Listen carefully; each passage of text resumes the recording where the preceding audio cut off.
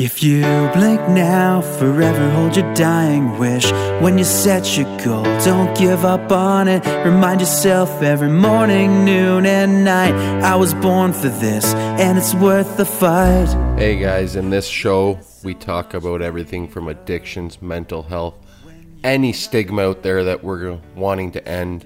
You know, make people afraid to not want to talk about these things. You know, in this episode with Roland Vandell, we talk about childhood trauma, talking about his addiction to crack cocaine, growing up in Winnipeg and becoming homeless. He was abused by his boxing coach at 13 years old. He's lived with mental illness and PTSD for a lot of his life, and he's spoken all over Canada well over 700 times to tell his story. He's been clean and sober for 18 years and counting. Let's break into this week's episode, guys. But before we do, let's talk about how you can support the show. Head over to Anchor FM and leave me a voice message. Let me know how I'm doing with the show. I love feedback, everyone. Or head over to Apple Podcasts, leave a 5-star review, and leave a little write-up and what you think of each episode if you do feel compelled to do so. But now, let's break into this episode with Roland Vandell. He has such an amazing and empowering story, guys. Trust you'll stick a perfect landing. Remember to follow your heart. If it scares the daylights out of you, you're off to a good start. Welcome back to another episode of the podcast, From the Depths of Darkness to the Light of Success. I'm your host, Chris Swick. You can go follow the show over on Instagram at Depths of Darkside. Now, with no further ado, let's introduce to you the next guest on the show, Roland Vandell, all the way from Winnipeg. He's a boxing great. You know, he's helped lots of people out in the community, you know, with boxing and stuff like that. You want to take away and let them know a little bit about yourself, Roland? Well, I can tell you I'm a way better coach than a boxer, but I did give it a shot. And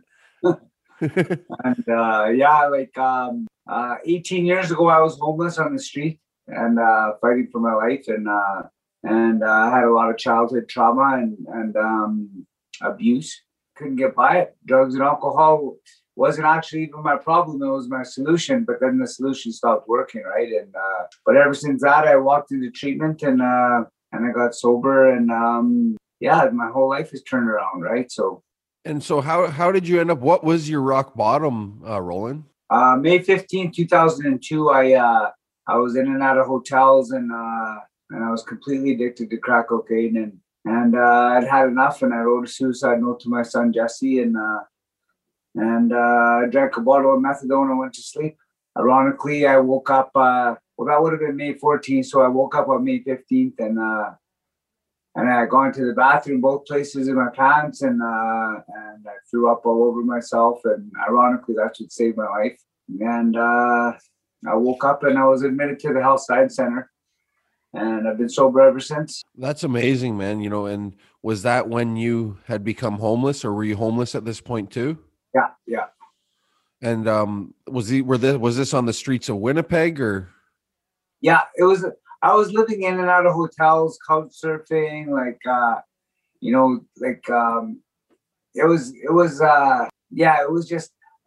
was homeless. I had nowhere to go.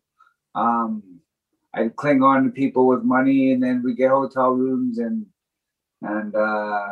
my every waking breath was committed to smoking crack cocaine. And how did you get to that point? Like, what were you using it for? Were you suppressing that you just mentioned earlier about childhood trauma and stuff? Like, was that at the hands of your parents or friends, or? I think, like my parents, my dad was an alcoholic, and my mom, they were good people, right? And, but they were at the bar a lot, and my brother and all of his friends would take over the house, and a lot of abuse happened there. And I was abused by a boxing coach when I was about 13, 14 years old. I was very physically abused. I just couldn't get, I still live with it. I live with mental illness. I have post-traumatic stress disorder. And a good way to explain that is to, trying to have a conversation with a record playing in the back. In the back of my brain, I have a record player playing and reliving my abuse. And and trying to have a conversation with somebody and trying to stay on point is this type of thing actually helps me because I can stay focused. And, you know, as I tell my story, I've actually spoken all over Canada and the US well over 700 times. And yeah, my life has turned out really good sober, right? So one day at a time, as they say, right? That's what you can only do it one day at a time. I find too, you know what I mean? Well, that's the key, is emotionally living one day at a time. And that's what that actually means is, you know, emotionally, I leave the good and bad in today. And I wake up tomorrow morning and I start each day brand new with a fresh, clean slate. Leave room for improvement and leave room, you know, just don't carry everything over to the next day. And that theory and that kind of discipline seems to work for me, right? Like if I'm pissed off at you today, I'm not going to be pissed off at you tomorrow. You know what I mean? I've learned to let it go and move on and don't carry things over, right? Like people are allowed to make mistakes and they're allowed to say the wrong things. I say stupid shit all the time, right? Like, you know, I'm not immune to that. I'm definitely not perfect. And being an ex-gang guy, like I hung around that world and hung around the biker world and I hung around all that stuff. And I had a very violent life and you know, so a person like me, I get sober, you know, I'm 18 years sober, but it's been hard, man. Like the whole idea is it's not about the drugs or alcohol. It's about being happy and living a comfortable, committed, solid, happy life when you're not doing those things. If you can't find happiness sober, then what the fuck's the point, right? Like, I thought for the longest time you couldn't, you know, do fun things or, you know, have fun clean and sober or whatever. But was I fucking wrong, man? Yeah. Yeah, like I love my life now, right? And I wouldn't trade it. As the saying goes in the recovery rooms, I wouldn't trade my worst day today for my best day using. And I honestly wouldn't. Like I have problems today, but they're quality problems, first world problems, and I'm okay, you know. And I was on the street in this weather and it was cold outside, right?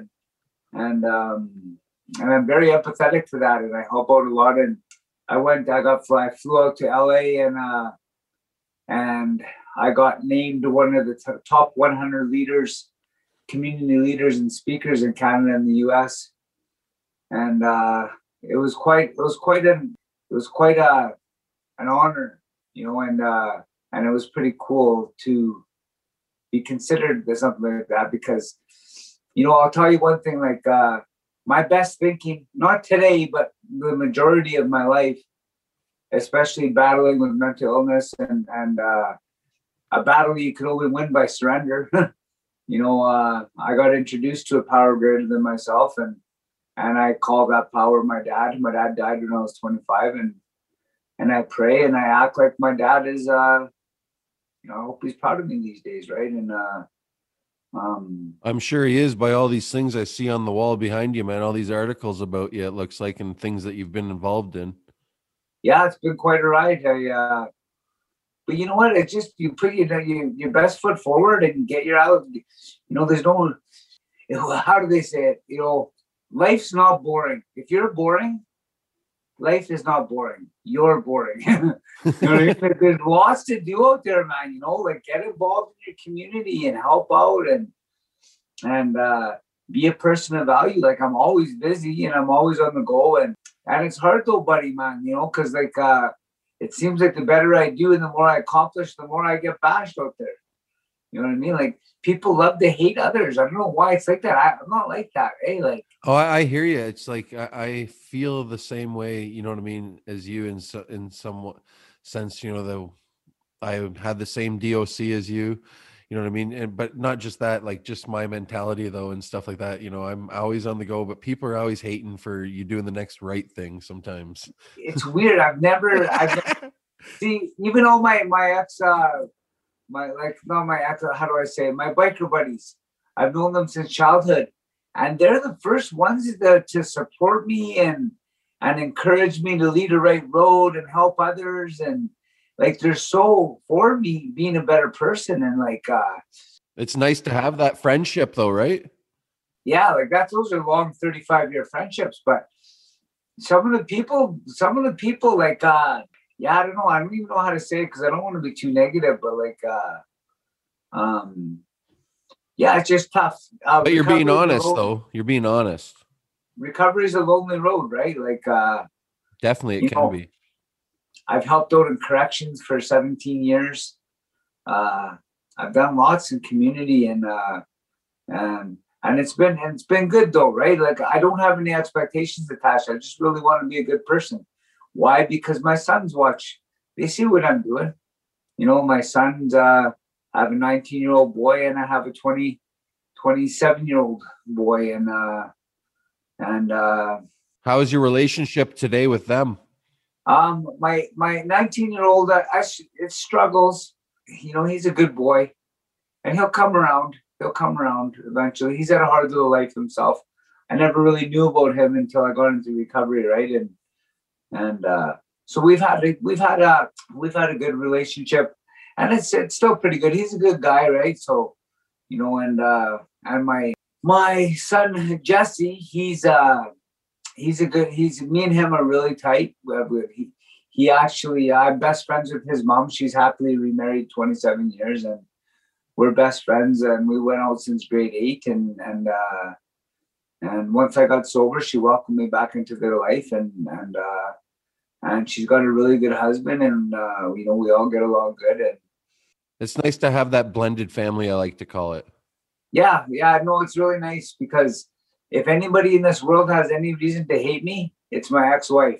So I don't even know why anybody else would hate me because if she has any reason to hate me, it would be her. You know what I mean? Like I feel you there. And she doesn't. Me and her get along great. Talk all the time, and it's beautiful, right? So no, it's nice to see that, you know, at least that you were welcome back in when you got clean. It's funny what comes back into your life, you know. The miracles do happen, as they say. And you know what? Her and her husband are probably two of the best people I've ever met.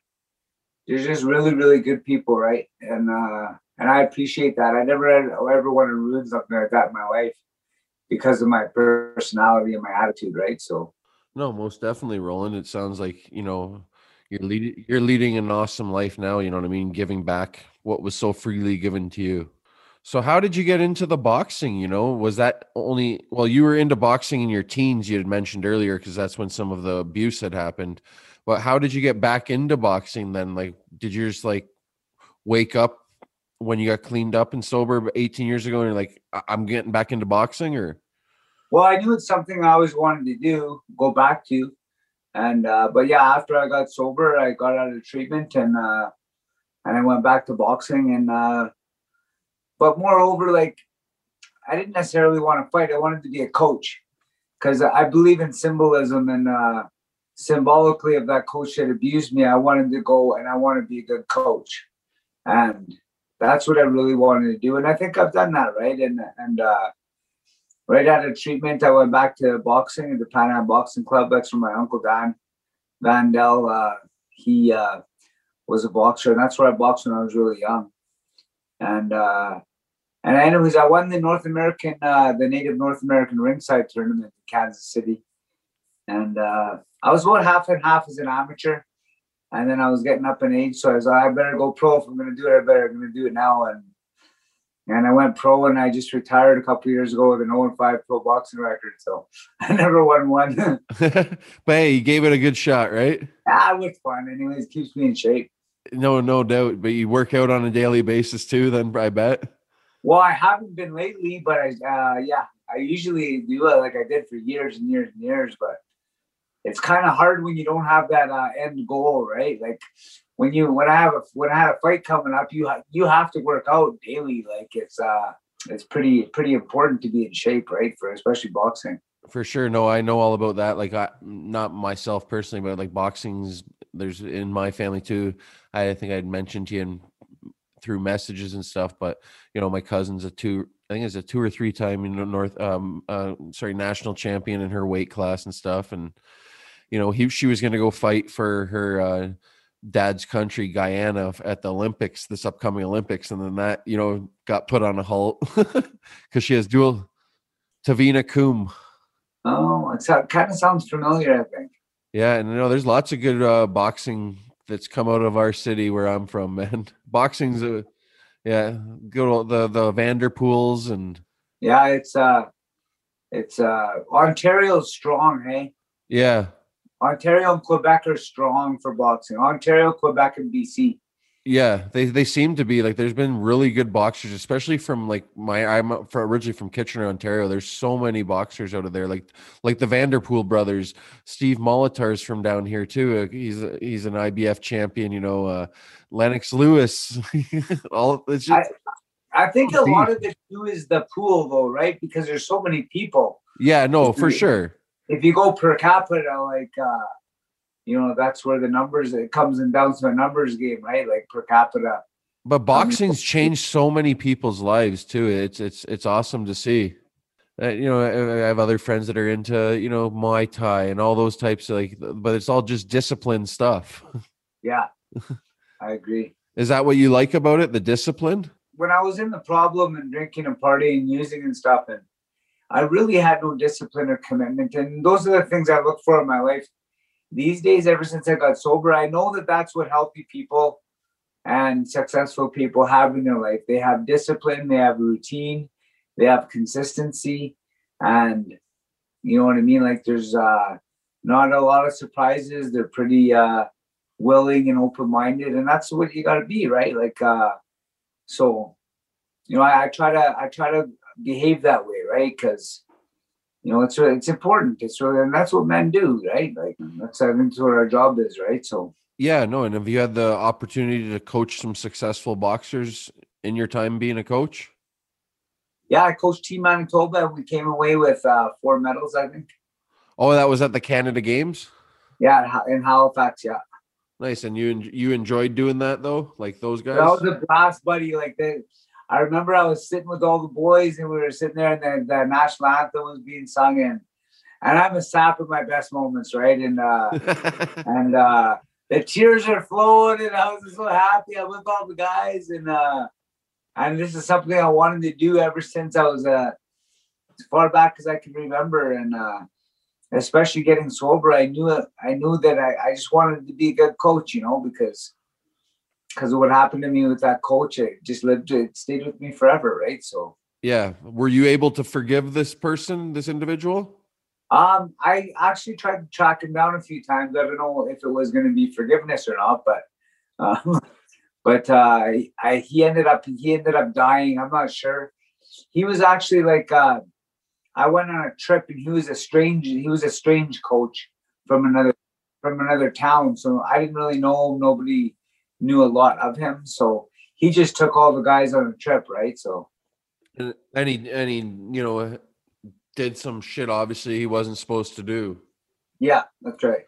No, and I can relate to that too. It happened to me at a young age, and that's sort of what drove me into basically a whirlwind spiral for 25 plus years too of using and abusing since my a young age at 10, 11 years old.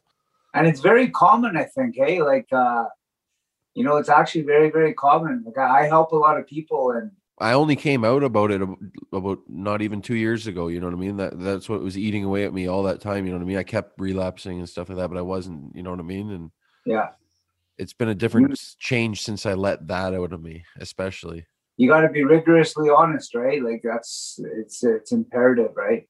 Exactly. And it's a work in progress every day. Yeah. Life is not just handed to you. Well, and I'm not. It's nice to. Being clean isn't just about being clean from drugs and alcohol. It's being a clean person, right? And I don't even litter, man. I feel bad if I miss the garbage can at Tim Hortons, right? I'll stop my truck and pick it up. You know what I mean? I lead a good, clean life, right? And I just really believe spiritually that's the way it's got to be, No, most definitely. If you got to do it in every area of life, not just one area. There was one thing with my ex-wife. After I got sober, I looked at myself in the mirror and I owed her $9,000 in child support. She was always, she was always just really supportive to me, right? But I had to look myself in the mirror and say, you know what, you're a fucking deadbeat dad. And the tears are going and the tears are going. And I ended up getting, like, me and her, she's always invited me into their lives whenever, and she's always loved me. And anyways, she had maintenance enforcement on me because she's all, Roland, you're not getting away with it. You're not getting away with it. I want my money. And she do it so kindly, right? But anyway, she had maintenance enforcement on me. So whenever I worked, I would get my checks taken, right? Rightfully, they should be. And but anyways, finally I got it down to $3,000. I worked my ass off because I knew it was one of my main goals in recovery is I wanted to pay my ex-wife back, right? I didn't want to be that kind of a person for myself, right? And I worked my ass off and I paid her down to $3,000. She finally phoned me and said, okay, Roland, that's enough. And she erased the rest. And that's nice of her.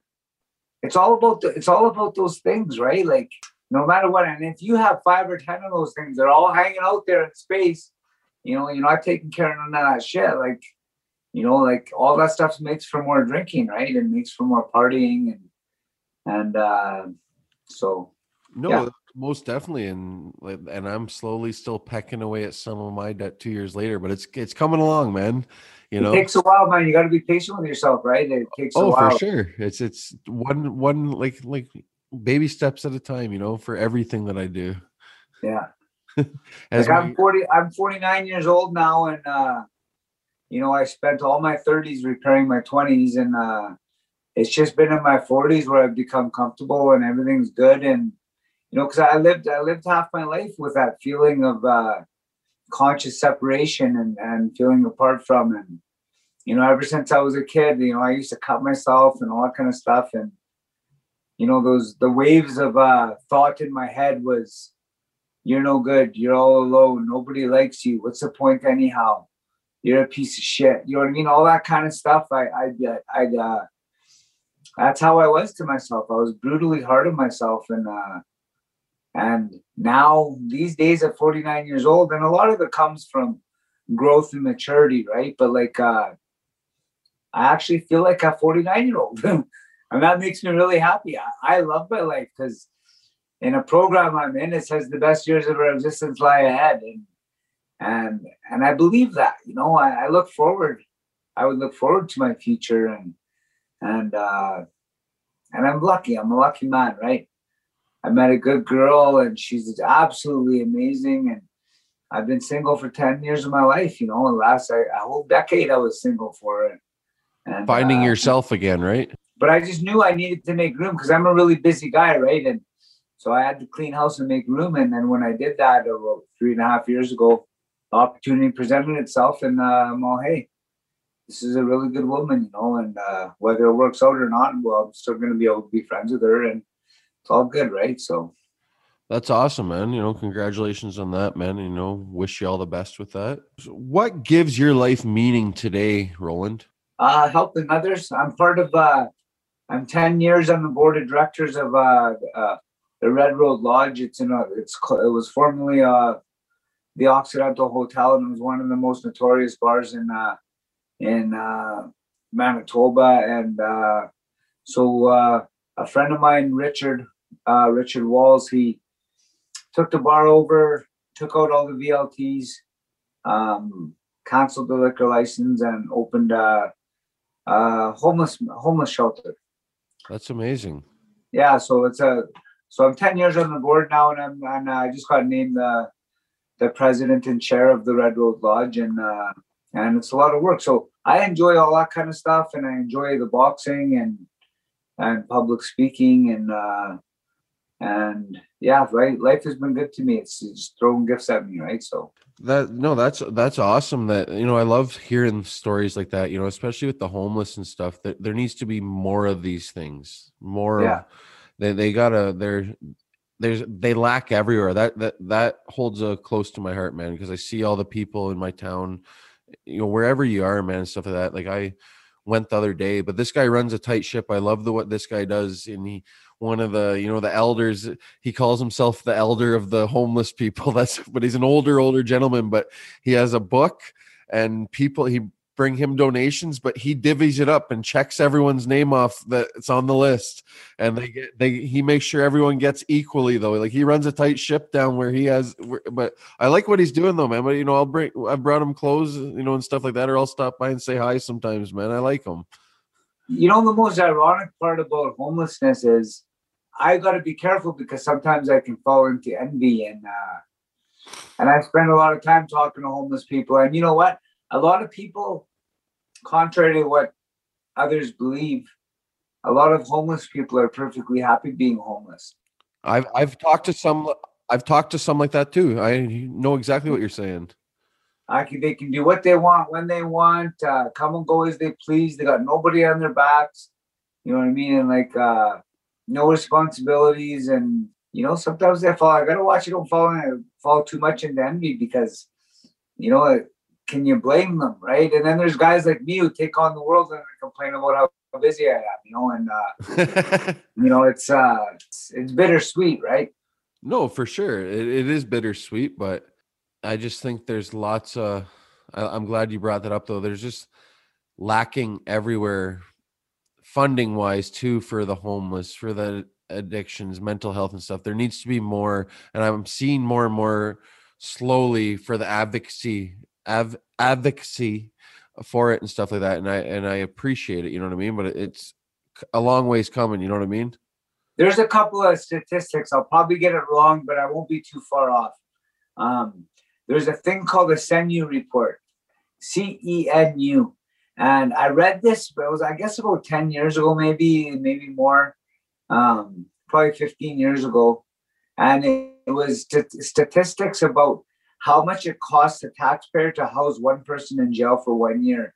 By the time they go through police, remand, feeding, housing, judges, lawyers, they broke it all down kind of thing, if I get it right.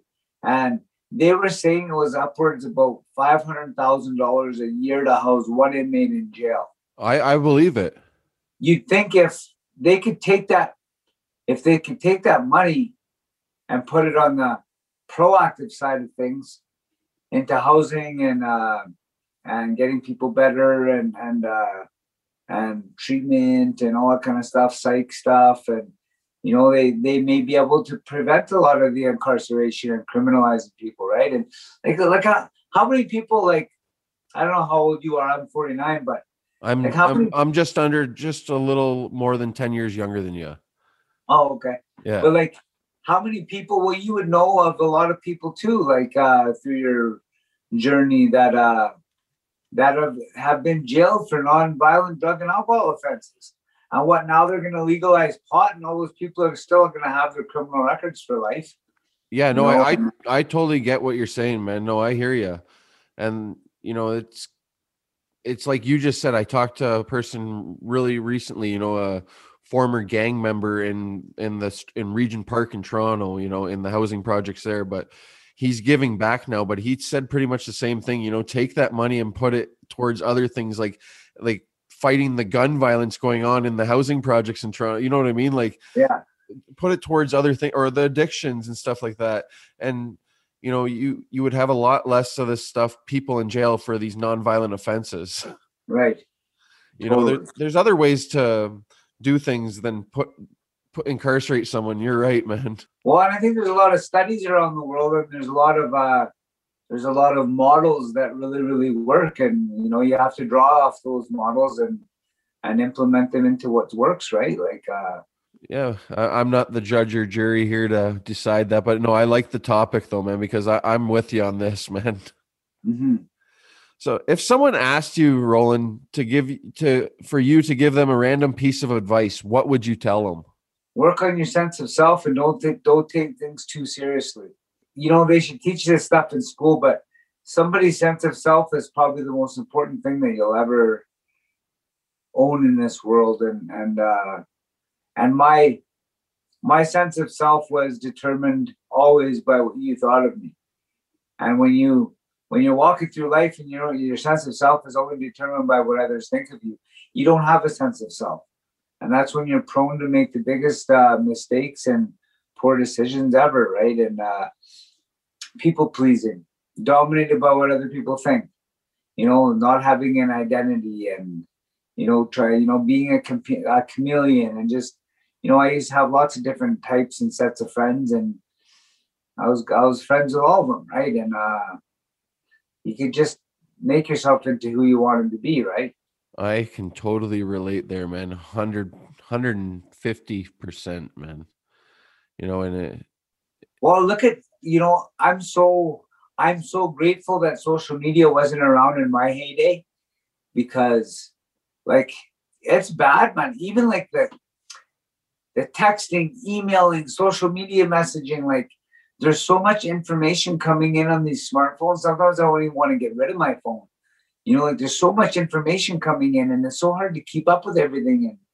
And you got to set boundaries though too, I find.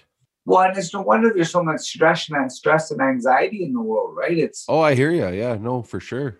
And it's not confined to people with drug and alcohol problems, right? Or gambling problems. It's a big spectrum of things, man. Yeah, I agree. Yeah, no, it's you definitely have to set boundaries around all those types of things, like social media. And I was bad for so long, and I still can be bad. I got to catch myself and nip it in the ass sometimes. You know what I mean? Yeah, you can catch yourself just like scrolling away aimlessly for hours. And you're so immersed in it and enmeshed in it. And you know what I mean? Like for me to get rid of all my social media and even my smartphone, like I'm so immersed in it. Or I don't know how to say that, but like I'm trapped in it. No, I know exactly what you're saying. You're just invested pretty much. Yeah, like it's become a lifestyle, right? It is, and unfortunately, like I need it for work though too. Like I'm in sales and stuff. Saying, yeah. Like unfortunately, it's just something that I wouldn't be able to live without, because most of your stuff's done off a phone or a laptop or whatever now. You know what I mean? Yeah, like even all your banking, everything, it's all done, right? Yeah, you can do whatever you need to on there, man. It's a wild how far technology's gone. That's for sure. What piece of advice would you give to a bunch of graduates, who wanted to become entrepreneurs or doing stuff like you? Honestly, you got to take risks, healthy risks. Living a completely safe life is, you're never good. We're not always right. We're not always wrong, but we're never too far off. And you got to take healthy risks in order to succeed, right? But I don't know. There's a flip side to everything, right? And it's a personality thing. And yeah, you got to be careful though, right? Like this is the way I grew up. We were the cool crowd, and like we thought we were, right? And like all the fighters and all the guys, and we had all the girls and like in trouble, stealing, and I was in jail 4 times by the time I was 18, and just living that kind of thug kind of life, and and part of when I came into recovery. Part of recovery is going back and making amends to people, and I went back to all those so-called geeks that I was shitty to in school, and I apologized to every one of them, because you know what? Just because I thought I was so cool, I had no right to make their life miserable at their expense. You know what I mean? And it was that was one of the things when I got sober that I felt the most bad about. I remembered a couple of people, I won't say their names, but I tracked them down and I went back to them and I apologized to them. It was just, you know what, I'm sorry, man. Like, sorry I was like that to you at school, and I had no right. And then part of the amends process is to shut up and let them tell you how you make them feel. So I said, okay, well, I'm going to say my piece, and I'm going to shut up, and I need you to tell me how I made you feel. And this one guy said, Roland, we thought you guys were kind of losers. And I'm like, what? Like, you know what I mean? Like, was everything a delusion in my head? You know what I mean? Like, people, respect and fear is 2 different things. Like, we had a whole crew of us, right? We were all really tough guys, and like we fought everybody and bar fighting and you name it. And, a lot of those people that just wanted to do their schoolwork and go home and be quiet and be left alone, who was the smart ones? Like they weren't when they gave a wide berth and got out of my way or our way, whatever you want to call it, they weren't afraid. They just didn't want no part of it. They just didn't want the trouble. There's a big difference, right? That wasn't respect. That wasn't respect. You know, that was healthy fear. It's like, okay, you know, okay, go ahead then. You know, like. But at least you did that and went back and made amends to all of them. Did you have a good chuckle though when he did say that you guys thought you were losers? Oh yeah, I had lots of good laughs with a bunch of them, and delusions of grandeur, they call it. Delusions of grandeur. Walking around. Acting all tough or thinking you were. Yeah. So today, who do you look for or look to for advice or mentorship? I have a couple of older men in my life that are really pivotal, and I really respect what they have to say, and I listen to them. And ironically, nearly probably 90% of my best friends are women.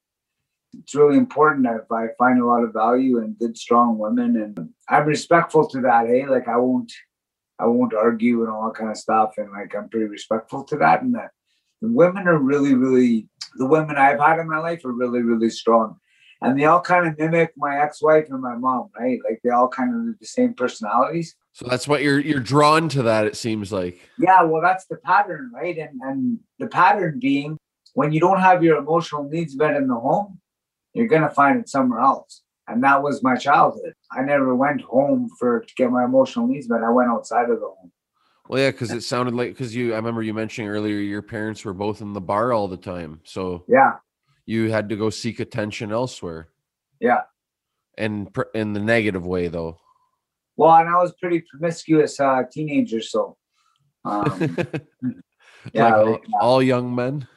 Yeah, and that's what that is. I'm getting my emotional needs met, right? And everyone's got their personal story, and not everybody's story is the same, and we all have our own unique experiences, and we live and we grow up, and by the time you hit your 30s, you get kind of sick of acting like you were in your 20s, and women mature a lot faster than guys, so they're usually well on their way, knowing what they want by the time they're 25, right? And I'm talking generally, you know what I mean? Like, I'm not talking. And men, so, it takes us a little bit longer to grow up, 30, mid 30s. And, by then it's like we get sick and tired of being sick and tired too. And it's time to grow up and move on. And well, I look forward to my 40s then. Yeah. Yeah. No, it's nice, buddy. I feel free, man. And I feel I'm clean as the snow is white, and I feel free, and I feel happy. And it's nice just to be able to go outside. Like I was, a few months clean the last time, like this past time, like when I got cleaned up again, and I'm just sitting by the river, and I was just like, I just really enjoyed watching the ducks go downstream. It was just like, and my partner's like, I was like, no, really, I didn't take the time to do any of this shit for like the last 20 years. Yeah. So it just felt amazing to do that though, man, for sure. The simple things, hey? Just the simple little things in life were great, Yeah. So what keeps you interested in your goals and dreams, going forward? Do you have any goals and stuff like that for this year, Roland? I've done a lot of TV, and they've done documentaries on my life and stuff. And I wrote a book on my life, and my book went worldwide. And this is my book here. Where can people find it? It's at all the big bookstore chains. And is it on Amazon too? Yeah. Okay. And what's the book titled, Roland? Off the Ropes, My Story. Okay, and it's written by you? Yeah. That's amazing. Well, I wrote it, but we had a good editor because I don't think my writing would have sold many books, but the editor did a really good job with my writing. Yes. No, and if I were to do that, I would probably have to do the same. You know what I mean? I'm very creative, but like yourself, my writing wouldn't probably sell many books too. But my girlfriend would say the same thing. Yeah. She still corrects me on when I use certain words and stuff like that the wrong way. But yeah, no, Yeah, that's awesome, man. And how long ago did that come out? 2015, I think it was. Yeah, and it's still selling, you find? And Yeah. And anyways, and then they did a documentary on my life, and it's called The Wounded Healer: The Roland Vandell Story, and that was CBC National did that. can they find that anywhere? Is it like on YouTube or somewhere we can watch it still?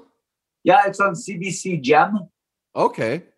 And then I also have links on it on my website.